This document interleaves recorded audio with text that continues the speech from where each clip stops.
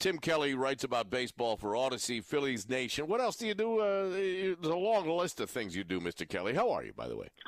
I'm good. That's the list currently. You got the list down at this time. If people download the Odyssey app, you get the Tim Kelly stuff. That the 9 greatest from every team around the league. And John Heyman, by the way, loves to critique your top 9 lists. Which I'll have fabulous. People text me like defending me, and I'm like, it's a joke. Like I'm all good. Him quote tweeting it has like made the series have huge success. So he can say whatever he wants about me. I'm laughing all the way to not the bank, but something like that. But to credibility. Okay. Yeah. I understand. You're watching the Yankees tonight make major moves. I think this is just the beginning of what could be an avalanche of signings and trades. I think there's going to be a lot of movement this week before the games actually start next weekend, Tim. Am I wrong? No, I think you're absolutely right that over the next 4 or 5 days there's going to be a flurry of moves. I actually thought some of these bigger moves, specifically like the left field situation, would come a little bit quicker. But you're seeing kind of the mid-level bullpen guys go, and I would anticipate you'll continue to see that. And, yeah, I mean, there's going to be a domino to fall here at some point. You've already seen the Yankees made the trade tonight. Nelson Cruz goes to the Nationals, so things are alive and well. People are convinced. You just heard Neil, and I think he represents the opinion of many Phillies fans. I got a bunch of them on hold that want to talk about this, but they're disappointed in John Middleton as far as the spending. He's going to regret that comment, the stupid money comment that he made a few years ago. That's going to linger with him for a long, long time. But as we are set right now, Steve Cohen, and I mentioned this last year, the new owner of the New York Mets, he doesn't care. I mean, he has basically came out and said today publicly that he was going to take that $290 million, 75% threshold and flush that down the toilet. The Mets are probably going to exceed $300 million. This guy doesn't care. He'll pay the tax. He's a fan. He's loaded. He's going to outspend everyone probably 2-1 around baseball, and you're living in the same division with this guy, Tim. Well, there's a few ways to look at it. First of all, the Phillies are probably going to end up being like a top 5 or 7 payroll, so the willingness to spend is there. It should be even more. Like I think Steve Cohen is kind of exposing here that teams that are owned by billionaires or multiple billionaires, they can spend however much they choose to spend. The taxes generally aren't a lot. The bigger problem is losing like draft compensation and things of that nature as opposed to money. But, Steve Cohen is kind of becoming this era's George Steinbrenner in terms of not worrying about anything like that. He's going to pay as much money as it takes. And that does kind of put you in an awkward spot when you're in the same division. And in theory, if the Phillies can spend $225 million, that should be able to get you a contending team. The problem is we don't live in theory. We live in reality, and the Phillies have not developed throughout their system well and consistently brought up talent like the Rays and the Astros and the Braves. So I feel like to not only make the playoffs, because making the playoffs really doesn't mean that much anymore with 12 teams, but to actually have a chance to do something in the playoffs while all these guys are at their peak, you probably do need to blow past that luxury tax. Maybe not even to the extent that the Mets are doing, but certainly past $230 million. I think that's true.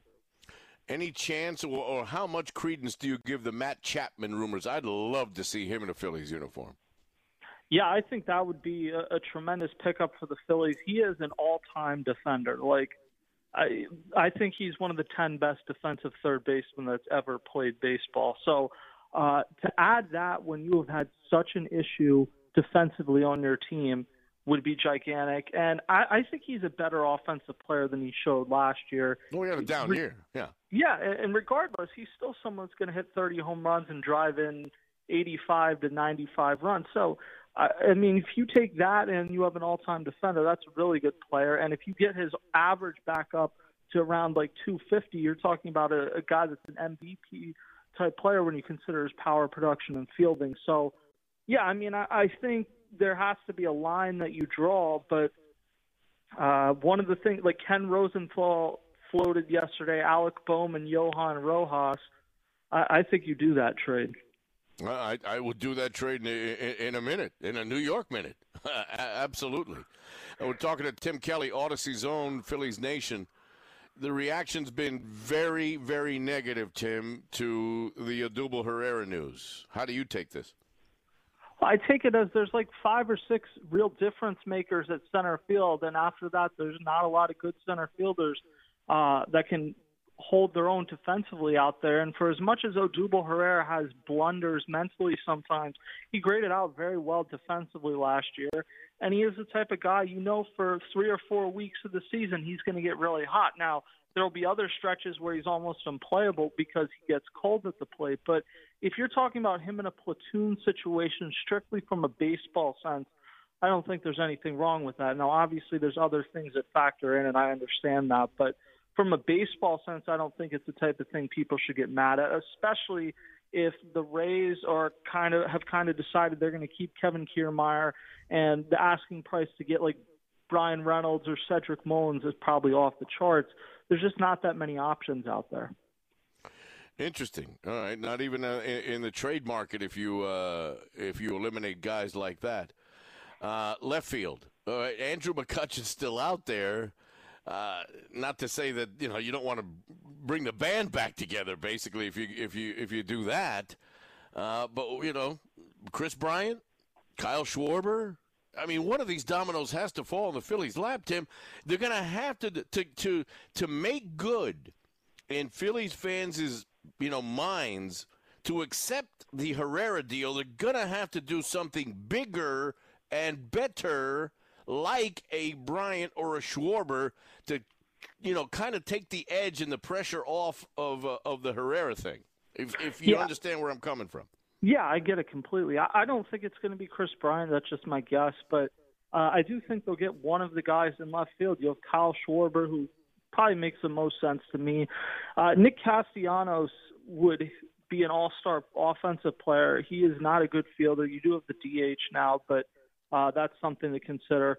I feel like Michael Conforto is someone a year from now we're going to be saying whoever signed him got a steal, because he had a bad contract year, but the 2 years prior to that was a really good player. He had been an all-star previously, and he's still only 29. So if they signed him, that would be a great pickup. I think he moves from right to left field, probably gets a bit of a tick up defensively. So I do think they'll get one of the left fielders. The guy I would sign is Seiya Suzuki, but they have not been linked to him in any meaningful way. Interesting. All right, this week coming up, can you honestly give Phillies fans some hope that there'll be some good news, that they'll be able to call this radio station with some optimism, or are we going to drag this out? Well, I think I'm not entirely sure what they're doing in the bullpen, to be honest with you. But in terms of the left fielder, I think in a week there's a good chance you know who the starting left fielder for the Phillies is. There's just not that much time. I'm not stepping out on a limb and saying that. The season starts in less than a month. You have to begin to get things in play, and you don't want to get in a situation where 2 of the guys go off the board and you're down to like 1 or 1.5 guys that you're interested in. You're right. I mean, center field is not going to be the strength of this team, so you need to make sure you get it right in left field. You're not sure about third base. You're not sure about shortstop. There's a lot of holes, so you need to make a signing, and there's a few guys that you mentioned. Any of them would fit the bill. People say, all right, at least you know what you're going to get from that player, and that position is a plus. We'll keep our eyes on what's happening, eyes and ears each and every day, and we'll reach out to you as spring training goes along, my friend, and thank you for a couple minutes. And where can people go? To Odyssey.com, the Odyssey app, Phillies Nation, and you're all over it, right? Yeah, all over it. Tim Kelly on the Philadelphia Phillies and the state of spring training in Major League Baseball.